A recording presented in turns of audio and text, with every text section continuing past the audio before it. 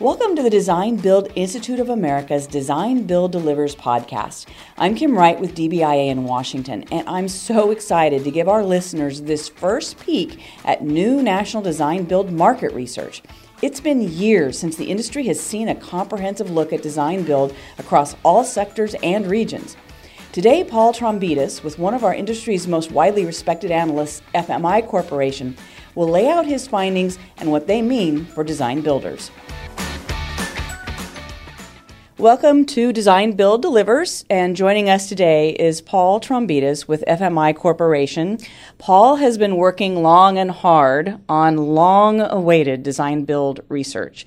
So we're going to work through some of it. We couldn't possibly get through all of it in one podcast, but we're going to at least get some high notes, and then we're going to have the full release for everyone to see soon.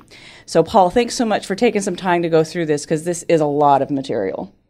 Absolutely. I'm certainly happy to be speaking with you all, and look forward to our conversation.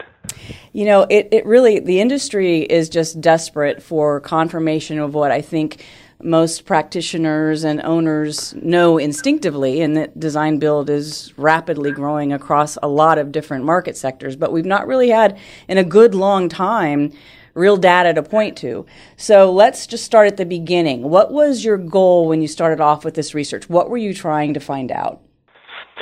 So when we started the research, what we were looking to find out was, what was the actual volume of construction that was going towards not only just alternative delivery methods, but design build specifically. So, upon our beginning of the research, we really wanted to determine by segment. I mean, we looked at the non-residential market segment, which includes, commercial, institutional, and manufacturing, and several others. And then we looked at the infrastructure side, so transportation, water, wastewater.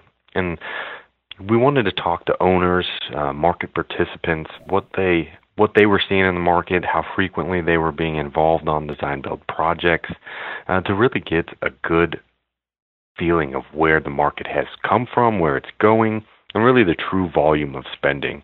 I think, we get a lot of questions from our clients about, what about design build? Where is it occurring? What's happening? So the statement around, having a more specific and pointed direction of where this market is going is something that across the board people are interested in and want to know. So we wanted to be able to provide that information and really share that with the marketplace.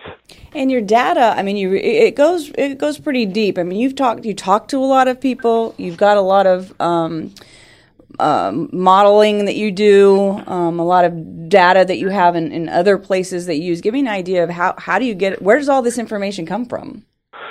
Certainly. So, the way our methodology works is for the construction spending, we start with our market model that we have from what we call construction put in place.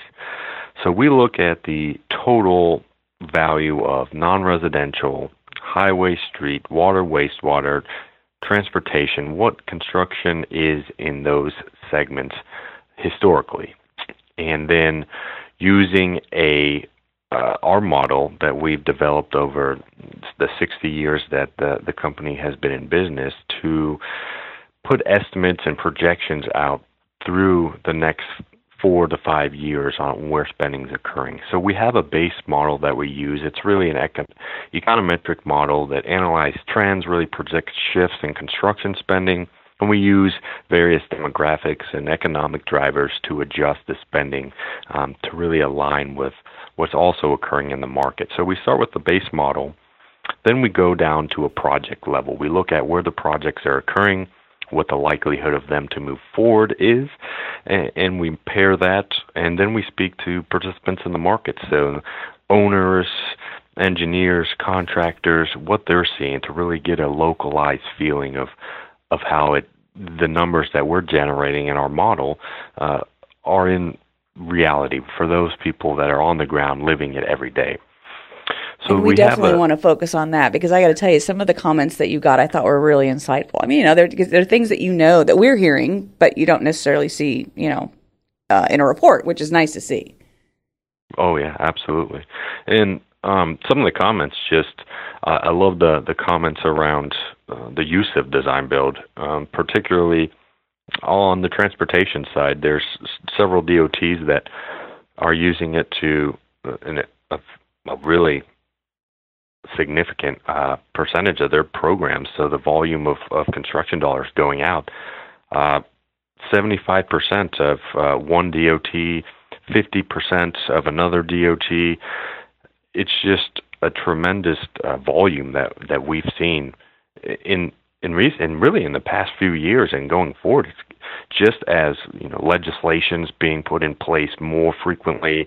There's experience that's getting generated from owners and contractors, and it's not only for these large $500 million plus projects. It's down to $50 million, down to $25 million. So across the board, you see it. Really, the proliferation of design build is it's amazing. Well, let's do that. Let's then start at what we would consider, what would you say are our leads? I have some ideas, but what would you say if you were having that brief conversation with someone who says, well, what is this survey all about? What do you think are what's our big news here? So the big news, if you look at just taking ENR, you look at the contractors who report their revenue, the top 100 builders, design build revenue. From 2012 to 2016, that revenue has increased 33%.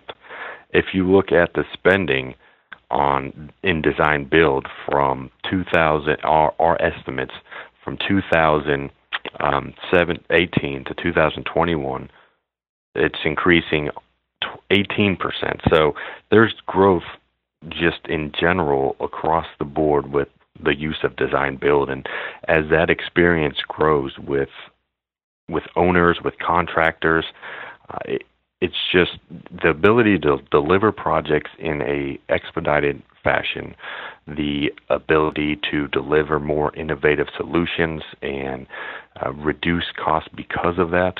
I mean, there's just so many benefits that are being brought to the table because of this new collaborative environment that's employed with design build, that it's pushing it just to new heights. And when I look at the percentage of the total amount of constructions that's going design build right now, I'm almost starting to feel like we may not be alternative too much longer. We're nearly half. Where did we end up on the overall percentage? Absolutely. So one of the great comments that we heard was, we don't see design build as an alternative. It's just how we deliver projects in our construction program overall. And so we looked at over the course of 2013 to 2021, and we see, so from going to the 30s early in, from 2000 to up to 44% moving forward, that we see 44% of construction moving towards design build, which is, you think of that volume of construction is fantastic, and shows a lot, and a lot can be attributed to the movement from DBIA and really educating the marketplace of the benefits associated with the method. I mean, we were talking about potentially, I think, even a 18% growth during that period. That is remarkable, the period that you were looking at going forward. It certainly is a 17 to 18% growth, and 44% of the volume, really just very, very optimistic, but it's very strong and positive growth that we're seeing and feeling from the participants in the market. It's just it's impressive that the market is just doing so well, and design build is really a big part of that. And we're seeing there's a good cross section among sectors too. I mean, it's not just in transportation, although, as you mentioned, that certainly has always been a very strong sector for design build. You actually saw some significant increases in sectors that might surprise some people. Certainly. I think in the non-residential sector, we saw we see a good percentage of that work going design build, and it's interesting in that the process of design build is almost ingrained in the pursuit of non-residential construction projects, really on the commercial side, the office side. You look at the big builders, they use the design build process really as the collaborative environment and really getting the value and quality out of the team in pursuing the project. And they may not really even associate the fact that that's the design build process, but it's used so frequently during those projects that it's almost funny. It's all over, and people don't talk about it nearly as much as you would think, because it's just so ingrained, and people use it at such a frequent time. It's really interesting. And we're looking potentially at also a fairly significant growth potential in education, which I think is interesting too. Oh, absolutely. That is definitely, you talk about speed to market is one of the top benefits of design build, and you think about projects for universities, and they need to be delivered over short, even K through 12 education. These projects need to be delivered in really an expedited timeline when students aren't in session, and to eliminate any issues of messing up the school year. So you think about design build, top benefit being expedited schedule. The need for, on the education owner side, is projects to be delivered quickly, and owners are seeing that as the benefit and using it more and going towards design build. And you take a look at an example in Washington State. The universities there are using it on the majority of their programs, and even going towards progressive design builds on their projects. So you really see it growing, certainly in the education market specifically. Well, and it's funny you mentioned specifically that whole trying to get it out in summer before the kids come back. I mean, our project of the year was exactly that story, the University of California, Irvine. Humongous, just a huge project for a residential facility. You can't even call it a dorm. I mean, this is a soup to nuts community type. It's got the large dining rooms and the reading areas and the study group. I mean, it's a beautiful facility. But they were, the same thing. They were racing to get started by a beginning of a school year, and then they ended up getting a bunch of value for that building that they didn't even anticipate, preparing to accommodate more students than they thought they ever needed, which, lo and behold, guess what? They ended up needing them. So, it's your classic case of exactly what you described. Absolutely. And I think the stories of those successes have really been communicated across the market, especially in the education, as owners are talking about it and getting together and hearing these stories, and it really becomes a top-of-mind delivery method and ability to deliver their projects in that expedited manner. Now, you mentioned Washington State, too. I think the Pacific region, we had several regions that were looking at potential growth, and Pacific was among those as well. Oh, absolutely. You look at the Pacific region, California, Oregon, and Washington. Washington and California in specific, they are just very strong in the use of design build. The DOTs and the DOT in Washington is the universities.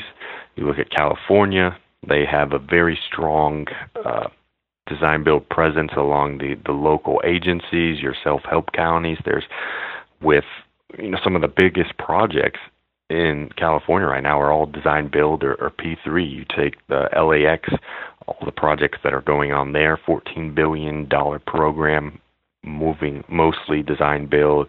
You have the I-10, the I-15, the I-405 design build projects. And then you look at San Francisco, the airport. I mean, they are the pinnacle of how to deliver projects with design build. It just continues to grow, and that's that region specifically. Were there other regions that looked like they were potentially going to be seeing some growth in this survey period? Oh, absolutely. There's all of them across the board. You see, well, that's good news, right? Yeah, it's all of them are showing certainly showing growth, but in particular, you Pacific as we mentioned, and then the mountain region. So you have Colorado and Utah, both very strong in design build, and then the South Atlantic. So looking at Florida, Georgia, North Carolina, and Virginia. If you talk about some states on the East Coast that really you see a lot of design build projects, not only on the transportation side, but just in general. I mean, Florida and Virginia and North Carolina in particular, very strong in their use of design build. And we talked about it briefly, what's driving this, and what the folks that you talked to, as far as speed of delivery and other things. And it also, I thought, was interesting. You found the satisfaction levels for design build are pretty impressive. Oh, absolutely. So when we looked at just discussing what were some of the drivers, so you look at what is driving the owners to use design build. Obviously, we identified several, being delivery schedule, the ability to meet their specific goals and objectives, the project complexity, innovation. But you look at the satisfaction, they found that it's been a good experience. It reduces their risks, and then issues can be defined to the design build team. You have really the ability to have input to a certain point, but allowing the design build contractor to bring that expertise and knowledge base from all the various projects they've participated on in defining a new, really unique design to push their projects forward. So it kind of brings in a culmination of a number of different aspects that really delivers the most value for owners. And with that, they've had great experience, and not only are they getting their projects on a timely schedule, but they're getting a quality project at the schedule they're looking for.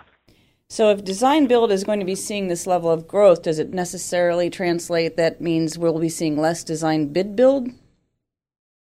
So we definitely see less design bid build, especially as